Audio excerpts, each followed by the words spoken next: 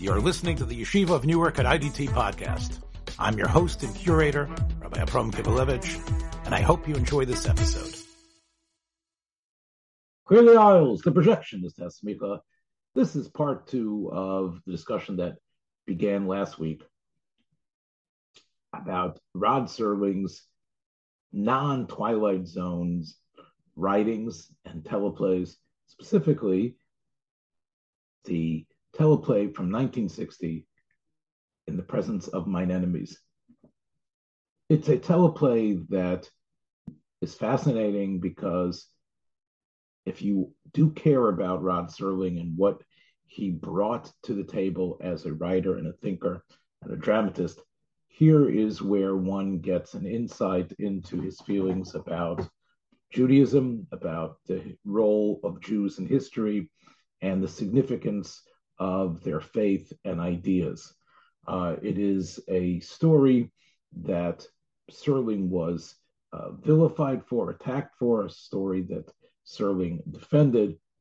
But if one wants to understand his point of view and perhaps why he converted to Christianity and the Unitarian branch of Christianity, I think that this teleplay is very important. It also perhaps strikes chords to anyone who wants to understand how one can deal with such intense suffering. You'll hear on this program a little bit of a difference of opinion between myself and Yitzchok about the central figure in the teleplay. Plus, you'll also hear positive things from Neil, who was able to see the remake of this In the Presence of Mine Enemies that was done in 1997. So here it is for you, and I hope you enjoy it. Talk about another teleplay that Rod Serling did that he was not happy with, that he felt, although he definitely put a lot of soul in it and a lot of his own ideas, especially I think about Judaism in it. It was something that did not get the universal acclaim. I think I sent both of you Jack Gould's New York Times review of it the day after, and he praised it as a very moving piece. But it is something which I think is worth discussing about, and that is based on the title comes from, of course, Tehillim Chav Gimel, where we say Tarach Lefanai Shulchan Neged Sererai. And before that, of course, we say Gam Ki Eilach Begeit Salmoves Lo Yira Ki Ata Imodi. That Tehillim 23 is all about, yea, though I walk in the valley of death, I know God is with me. The valley of death, the gates Almovis, of course, is the Warsaw Ghetto, and Neged Soroi, the in the presence or right in front of my enemies, is in presence of mine enemies is the title of a Warsaw Ghetto tragedy. The teleplay is about the period right before the Warsaw Ghetto Uprising, about 3 or 4 months before the Ghetto Uprising. And there had already been a number of dramatizations and discussions about the Warsaw Ghetto Uprising. Not only was it extolled in Israel as the ultimate sign of Gura, John Hershey had written a book about it called The Wall. Leon Uris, who we'll mention in a couple of minutes about it, he also had written Mila 18, which was also about a family in the Warsaw Ghetto. And what occurred there, Serling decided he was going to write a drama, a whole totally original, about a family in the Warsaw Ghetto. The main character is a rabbi who is besieged by the congregants and people in the Warsaw Ghetto to do what he can to daven, to pray. The opening the opening scene of the teleplay is that they are at an Aktion. They're at a place where the names of all the Jews who are going to be sent to their death to the concentration camp is occurring, and the rabbi is there with his younger daughter, a 19-year-old girl, and they have been spared being sent to the death camp to be killed. But they are in basically a death camp as it is, as the placard that describes the situation. People are being killed all the time in this ghetto. The ghetto is a place of extermination. Serling doesn't um, mince words about that. It's clear that anybody who lives there is basically waiting to die. The rabbi, in the teleplay, he's played by Charles Lawton. That Serling was very unhappy with that choice. He might not have had much of a choice, but it was an all-star cast. Charles Lawton played the rabbi. Um, Susan Kohner, who was a standout actress in the 1950s, she played in Imitation of Life, the girl who was a white-skinned colored girl, as it was called, in Douglas Sirsk's Imitation of Life. It also had in it Oscar Homolka, who was a character actor that Hitchcock used all the way back in the 30s and 40s. He played the Polish friend of the rabbi who plays chess with him and sneaks him food. That's sort of the Tarach Lefonai Shulchan Yitzchak. Here's the table. The table is being from these black market goods. It also has in it the very first performance of Robert Redford. Robert Redford plays a young German sergeant. Serling made great pains to write later that he was not technically a Nazi, although he was clearly. I don't know if Serling historically could have been correct. Anybody who rose to the rank of sergeant, although he was supposedly from Bavaria and didn't know much about Jews and never seen them, Serling felt that he was not a Nazi, but he's clearly working for a Nazi.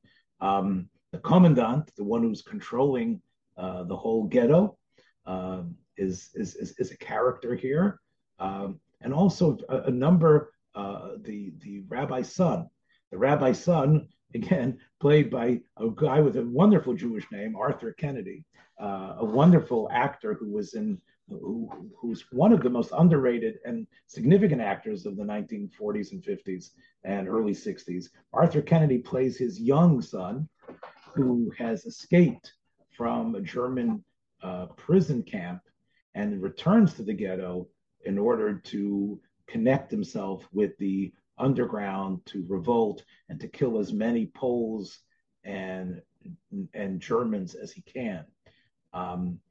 The basic drama of the teleplay is that since the Nazis are looking for this escaped criminal, the rabbi's son, the commandant spies when he goes into the rabbi's house the comely daughter, and he sends his sergeant, the Redford character, to procure the daughter. There is a scene where the commandant, played by McDonald McCready, describes how it's moral to kill the Jews, how it's moral to hate the Jews, how it's moral to invest them with every evil thing, because this was what they needed in order to unify Germany as a country. And it therefore helps Germany. It helps Germany. It helps so many millions of people who will be helped by the German Reich by having the Jew as the focal point to hate. This gives them a unified spirit that they need. And of course, they're going to make the world better by taking over the world and refashioning it. And having the Jew to hate is really one of the means of doing that. It's an incredibly evil speech that shocks the character that's being told to. And I'm not sure if Serling saw it written somewhere that way, but it's very chilling when you hear that. The point is, he then says that if I could really throw her to the concentration camp right now. Instead, I want to use her. Bring her to me. I want to use her as an object of sexual pleasure. And the sergeant complies, because what else could he do? But he realizes that what he's according, as the teleplay goes on, that what he has done, he has aided and abetted this terrible evil, because the film, even though it was 1960, somewhat early, the term rape was used, and that is really what happened. It wasn't just that he kissed her or made love to her. This was a brutal rape that, and just like at least in the teleplay, it was very similar to Tamar and Amnon, where I hate her, I don't want to see her, I've used her, throw her out. It's almost like the Nazi hates himself for what he's done, and it's at that point that the rabbi loses it, and he loses his faith. He loses his ability to pray for babies that are dying. He's talking to himself like Tevi a little bit, but also talking to God. And he speaks to God, and he doesn't believe that God is listening.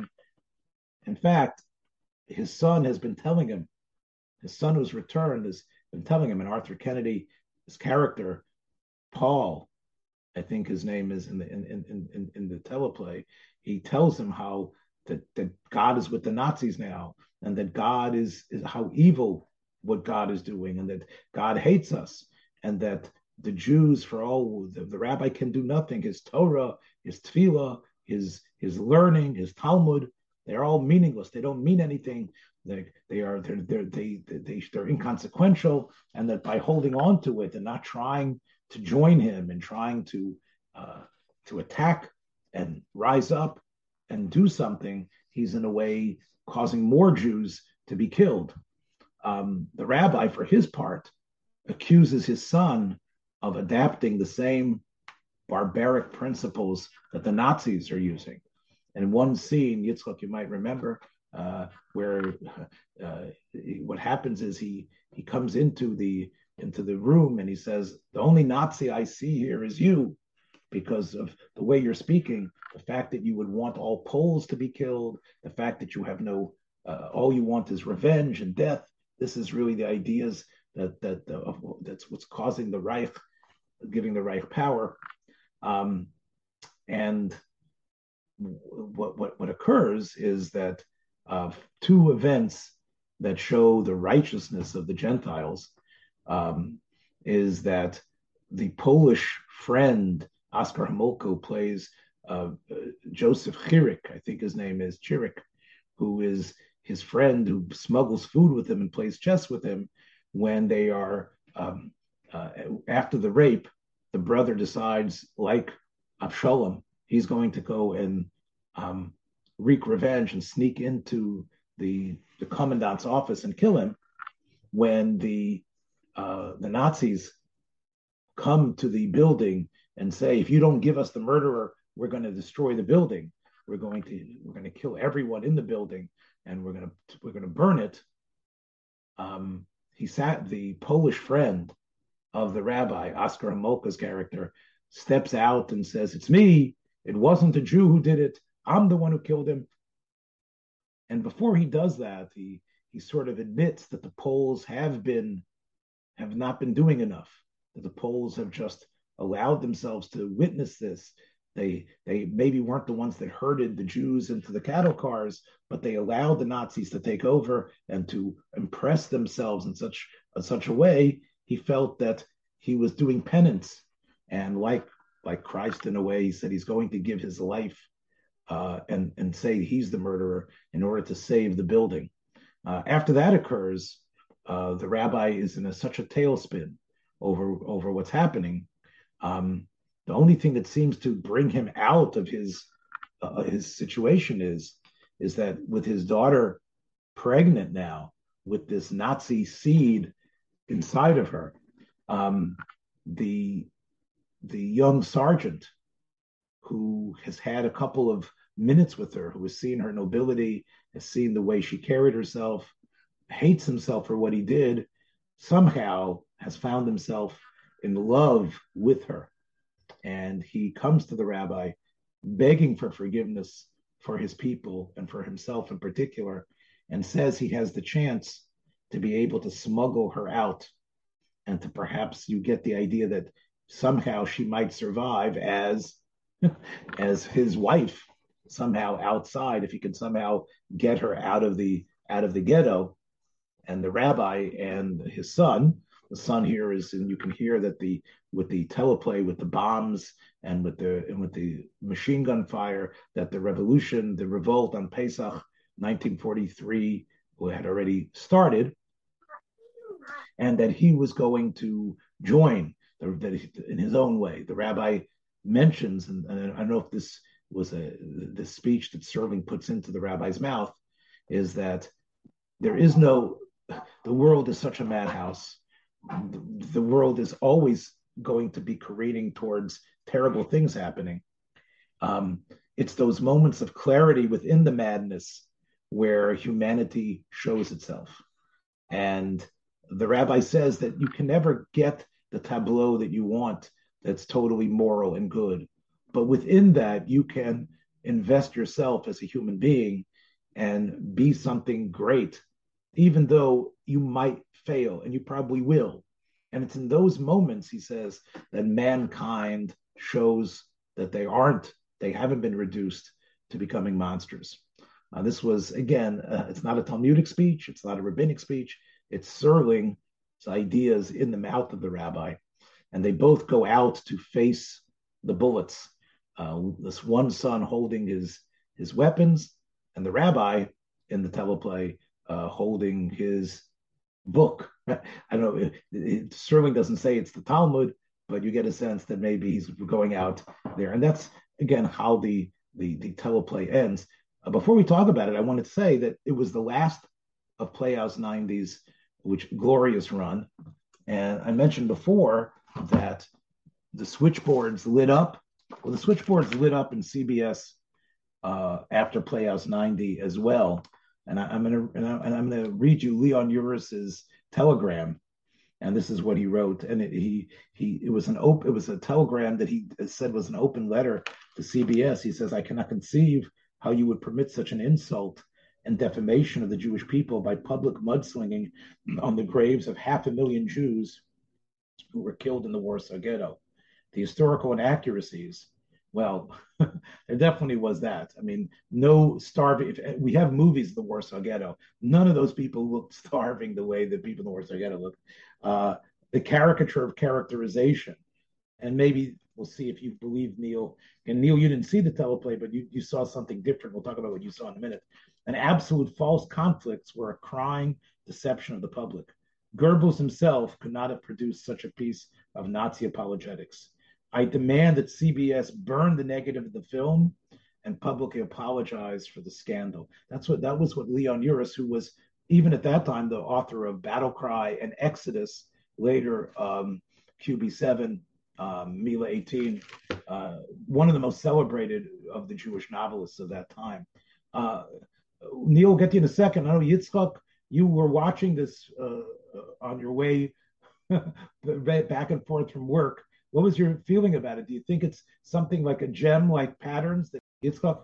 I don't know. I don't know if I would say it's a gem, but I also don't know. I don't think it's as bad as Uris was saying. I think there's a lot of hubris there for anyone to be demanding anything there to go and you know what the response was that the Nazis believed in burning books and that's your response to this. It's there's a certain tremendous hubris and almost a little bit of the fulfillment of what the rabbi says to his son Paul, that that he is the Nazi there, and that there is something to that in the discussion there, but it certainly is a curiosity. It certainly is something, especially in the light of later films. I only ever watched Schindler's List the one time when it was broadcast on television, and it was the Ford Foundation trying to do their penance by presenting Schindler's List on television. And again, harkening back to this, there are a lot of themes that you find in Schindler's List that really are, I think, brought out first here. I wonder if Spielberg was familiar with this work, if he was somewhat influenced by it. There's also a lot of, like you're saying, Tevye, there's a lot of the Fiddler on the Roof. Again, before Fiddler on the Roof came out, even though the Shalom Aleichem stories existed and the movie version Tevye, which it doesn't have, which I like better than Fiddler on the Roof, but doesn't have the aspects that you have here of how the three members of this family are each going in a different direction in their own way, and they're that aspect of it that each one is seeking their own path. I know, And Yitzhak, you had something to say about the names of each character. What did you think was unique about the names of the rabbi, the son, and the daughter? well, the most striking, a name Rachel, that's a very common Jewish name, but she's also Rachel means a lamb, so she's a lamb to the slaughter, but she's also rescued from the by after that, and then the other two characters, um, and of course there is You know the name of Redford's character is Lot. right, I'm not sure if it's Lot. I don't know, but he's the one who gets out of stone, right? Just right, like right. so, his name is Lot, which I don't know if Serling was trying to play a theme over there Yeah. about Lot or not. But yes, I yes. mean, So Rachel and the rabbi has an interesting name. the rabbi's son being named Paul is the most striking. Not a very Jewish name, and is he representing something of the convert of the heretic of? I mean, certainly that's who he is, but is he supposed to be? Is this Paul on the road to Damascus? Is his deviation from tradition? I see. A Christian, somewhat of a parallel to a Christian one. Certainly, there are a lot of references to Christianity in the movie, both. Sure. You He tells him that the Nazis have basically are only paying lip service to Christ. which Paul is does.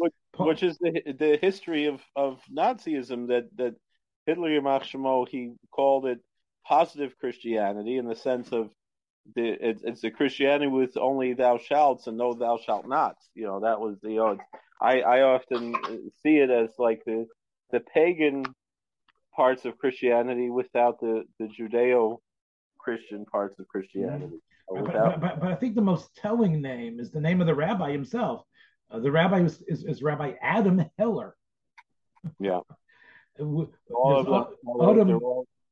they're all suffering in their hell. Although Heller, of course, is a rabbinical name, the Tosfos Yontiv. Sure.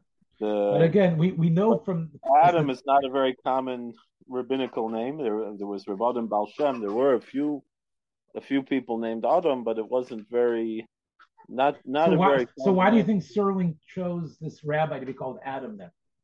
To me, I think it's that he's representing something primordial, something ancient.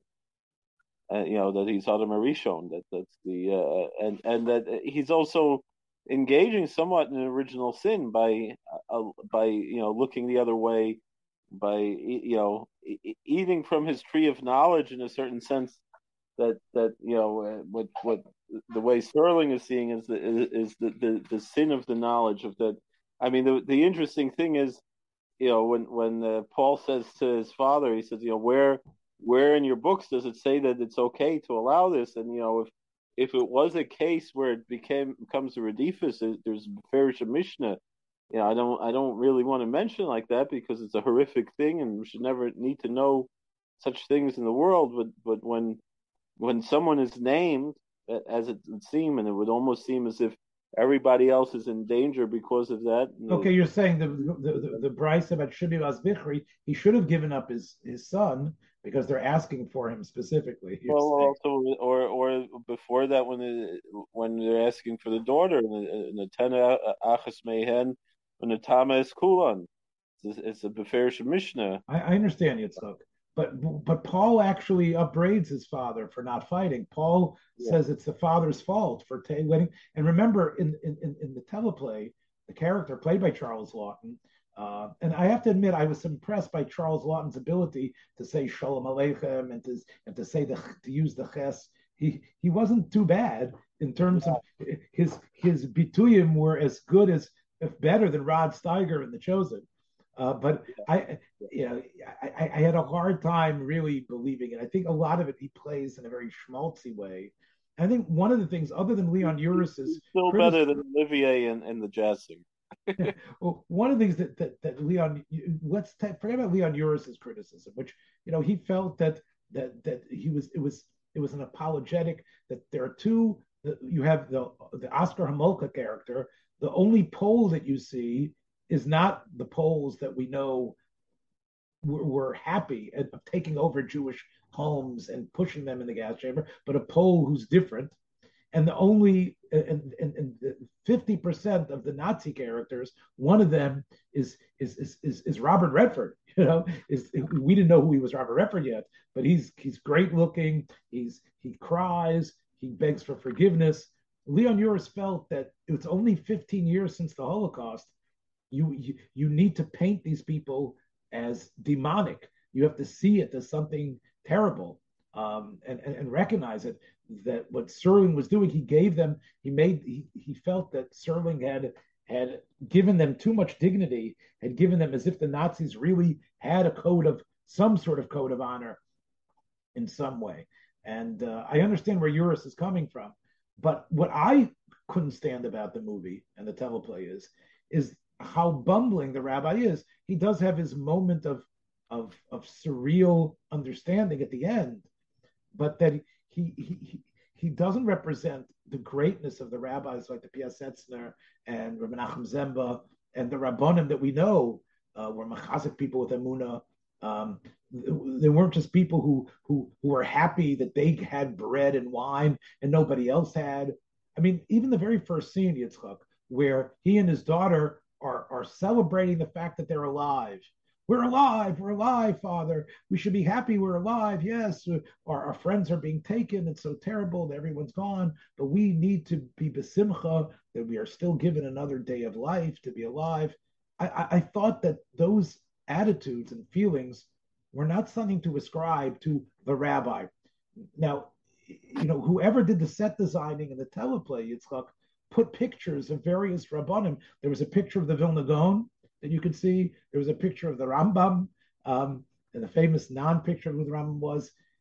And I was thinking how these men that were lining the rabbi's walls wrote and lived in a way that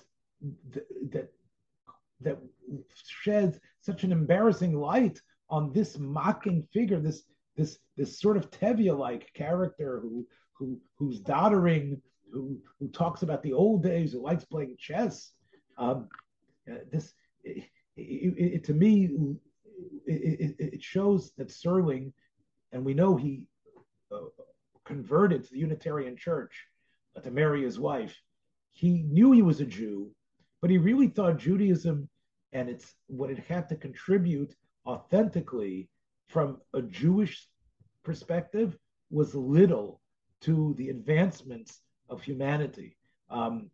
He believed the universal aspect of ideas. This was something, and I think this was, in many ways, if we want to talk about Serling as a Jew, I think we have to go over here. Now, I wanted to include Neil in this discussion. Neil wasn't able to find the link on YouTube because it just recently got uploaded.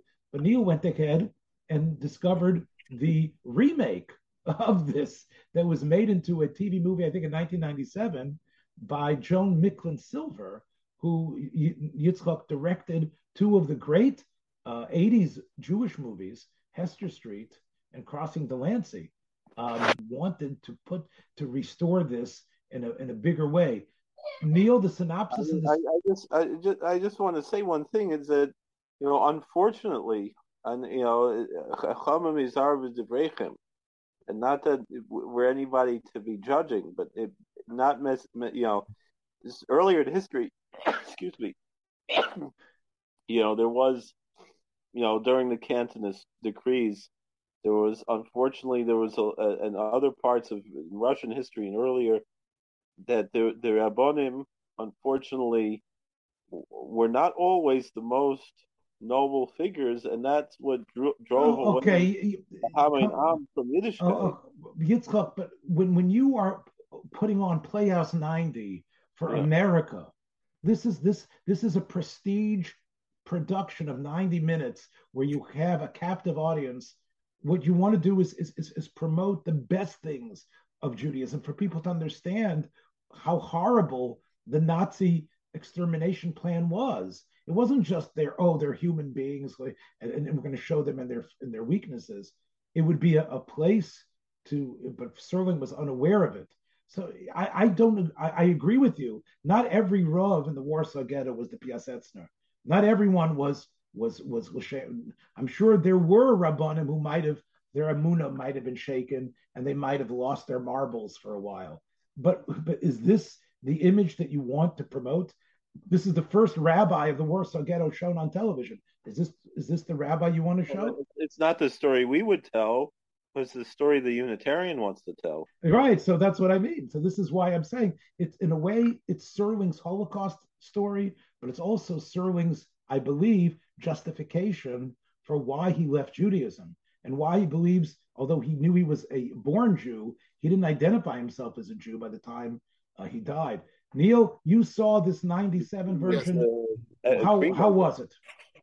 I thought that it was a very well done movie. I thought Armin Mueller-Stahl, if I'm pronouncing that right, I know him from Avalon. Yes. I thought he was excellent.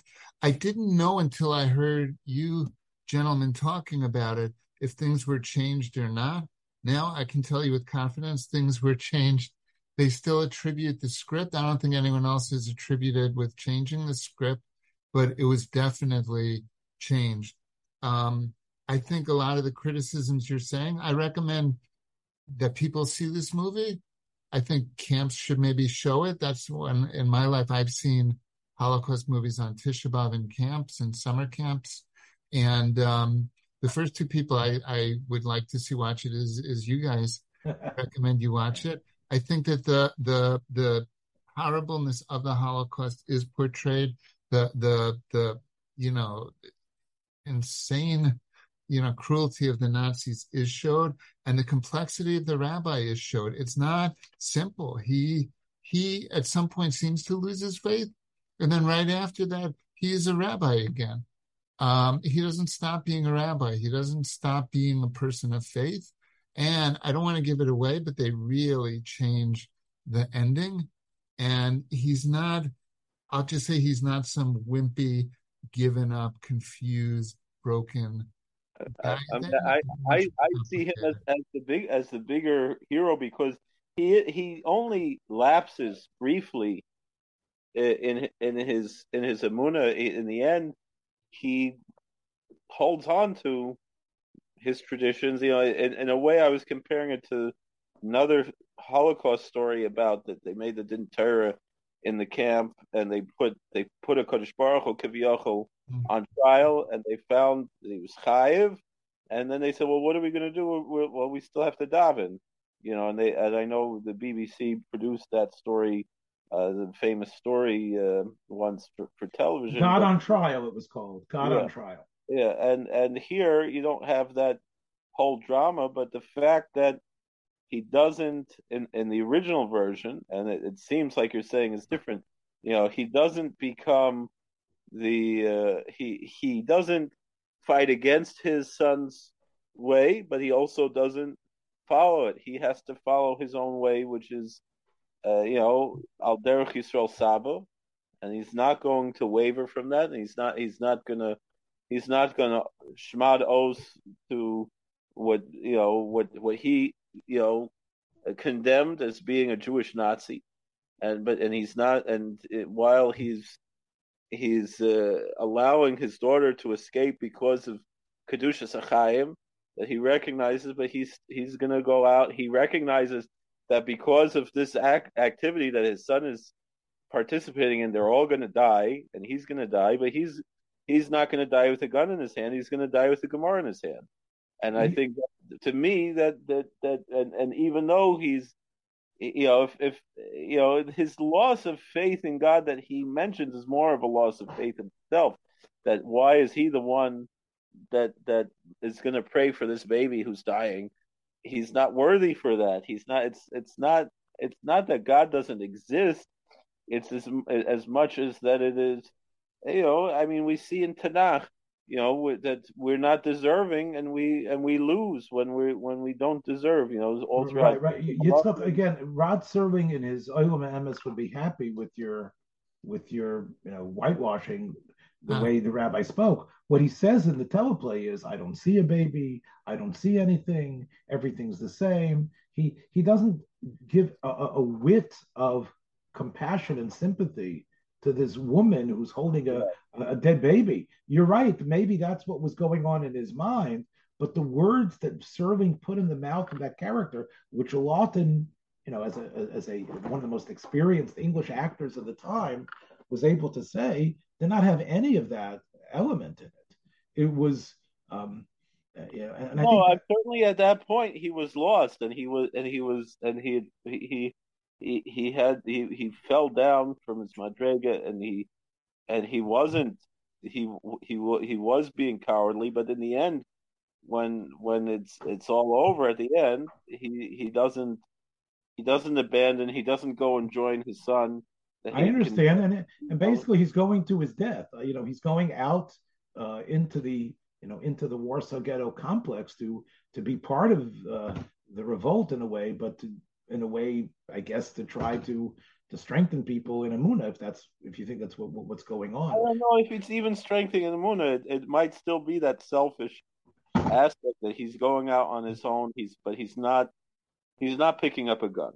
That's the point, is that he's not becoming that which he condemned, even though he might feel guilty, he might feel lost, but he cannot change who he is. And I think Neil Serling, when he wrote back to Uris, he sort of deflected blame from himself by saying that Lawton was not the right choice, and that he played the character in a way that seemed somewhat silly and buffoonish and compromising.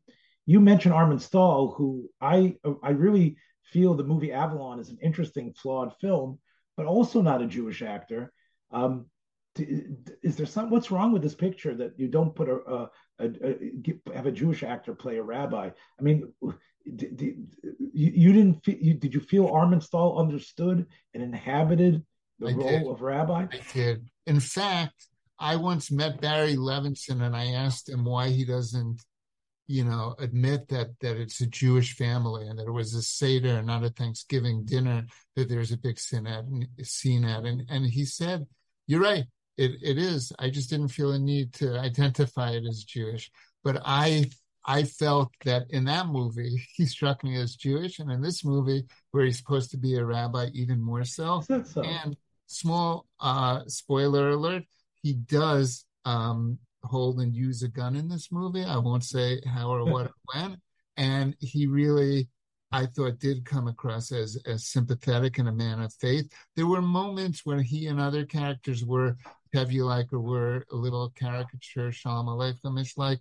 But overall, I really do recommend seeing this movie. I think Leon Uris would probably like it. That could be my blurb for the review. Leon Uris would have approved. Well, I think what in the presence of Mine Enemies and other films shows you that the Holocaust is a place that is continuously gone back to by Hollywood and television. It hasn't lost its allure as a place to play out these dramas. I have a hard time seeing them. I mentioned how fat Charles Lawton was, and there's no way he could have been such of a robust weight in the in the Warsaw Ghetto. But part of what it's hard for me as a Holocaust child to see any of these recreations. I sort of I mentioned to Yitzchak about Schindler's List. Spielberg, who really did it as a labor of love, and really felt he was dedicating his life, that there should be a lasting monument. Because as Spielberg, concurrent to making Schindler's List, he also was behind the Witness Project of having as many Holocaust survivors come and speak and film them in a way that their stories could be preserved. So I'm not going to take anything away from Spielberg or from Schindler's List or the intention. Just me, I have this idea of Spielberg like in the background saying, okay, what can we do with the CGI to make the bones show up more on these people? How can we make it like I can see Spielberg like with images from the Nazis films of the concentration camps or the ghettos and saying, let's make it look more like this. And it's hard for me not to see the puppet strings. And I think because of that, I guess I'm always adverse to any sort of thing like this. Um, I have to tell you, in the original film, in the teleplay, I mentioned the all-star cast. I also want to mention one of the supporting players who maybe Neil. I don't know if he shows up in the remake. There's the carpenter who's sort of insane a little bit, who thinks he can hide, and it's played by Sam Jaffe, who was in Ben Hur and in many other films, always playing a Jew. In Gentleman's Agreement, he plays an Einstein-like scientist. So Sam Jaffe, I think he plays Israel, who is always telling the rabbi about his idea of there's a secret compartment we can build.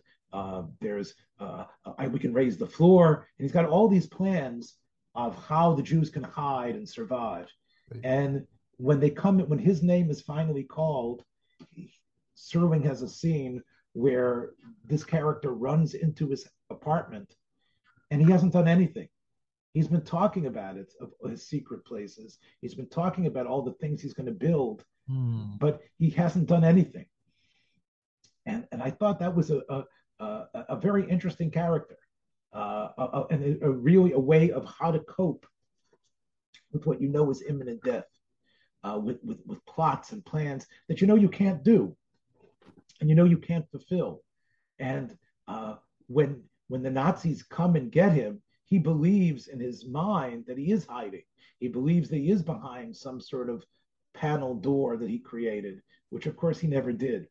I don't know if in the remake there was such a character, but to me that is something that I can think about and say, again, maybe it's because we're all rabbis here, and I hate seeing rabbis presented in such a buffoonish way that I think Lawton portrayed him. But the idea that being in the valley of death and having that table set in front of you, so to speak, and how you react, I thought that was an interesting 3-4 minutes of, and it led Jaffe, who's again, he's excellent in almost every film that he's in. He's Ben Hur's servant, and he's always really, I think, as we say, a credit to playing a great Jewish. Some of the people we've been talking about, Richard Kiley, Sam Jaffe, Nazis, they show up in Serling's pilot for, we weren't going to go out of the zone, but in Night Gallery, the very first Night Gallery, has 3 episodes in it. One of them, of course, is the famous one that Spielberg directed with Joan Crawford and Tom Bosley. But the other one, the last one, is called Escape Route. And it's got Richard Kiley, the original Fred Staples from 1955 Patterns, 14 years later, playing an escaped Nazi from who the Israeli Mossad is chasing throughout South America, who somehow finds himself in a museum where he goes to look at a picture every day. And even though he has a terrible past, he goes to look at this picture of a man on a boat. And somehow, through his wishing, he's able to put himself into that boat. And although he lived horribly as a Nazi guard or a commandant that's on the Mossad's list, Kiley, playing this Nazi, is able to, and with Serling's magical magical teleplay, he's able to put himself into this calm, beautiful place. Well, the Israelis are after him. And one of the reasons they're after him is because Sam Jaffe is somehow there at the museum and recognizes him as the death angel that he remembers from the camps. And Kiley kills Sam Jaffe because he's worried he's going to spill the beans. But as the Israeli officers are after him, he runs into the museum in order to escape into the picture. I don't want to give more of that away, what happens to him, about what occurs. Okay, I'll give it away. What happens to him is that the picture gets changed. So instead of the picture being the old man in the sea, where he's able to live out his life in a portrait, fishing, which is what he really wanted to do. That's the way he sort of like assuages his guilty conscience. What he ends up doing is not realizing that the picture that they had put there was a picture of Christ on the cross. Mm. So instead, the Nazi finds himself in agony. So I mean, there was a very famous, that the controversy that I think was Pope John Paul. He said that he made a connection between the suffering of their Jesus and between the suffering of the Jews in the Holocaust, and how that he made a parallel between those. And a lot of Jewish people were offended by it, but it was really bringing out that same idea that Serling is bringing here. Here it's a little bit different because very similar to. I think there it's more blasphemous because to have the Nazi have that, what the Christians would see as a schus, it's much more repugnant, I think, than to say, Mises Tzadikim, like there's. Yeah. Right. It's very similar, Yitzchak, to, we talked about Nemaya Persoff, who played a Nazi U-boat commander in one of Serling's Twilight Zone episodes. I plan to see his nephew this Shabbos. So, yeah. So Nemaya, as you remember, Neil, you might remember that episode where this Nazi is really, he's in a type of dream that he's having where he's still the U-boat commander, and somehow I think his hell is that he sees that it's himself that's on the boat, right? So this idea of turnaround of the victim of the oppressor becoming the victim and recognizing that in himself. I think this was Serling. Serling was very into that, and I think that was a lot of what of the Nazi era held for him. I don't think, and as we end here, I don't think it was in a way unlike Spielberg, who I think rediscovered his strong Judaism through the stories of those that suffered in the Holocaust. To Spielberg, this was just fodder for him, for his worldview. And I agree with Neil. Even if you're just a Serling fan, it's worth discovering the stuff where he was out of the zone. Well, that's about it, my friends. Watch your step on the way out. We'll catch you soon next week. Thanks for joining us for another episode from the Yeshiva of Newark at IVT Podcast. Be sure to subscribe on your favorite podcast app so you don't miss a single episode.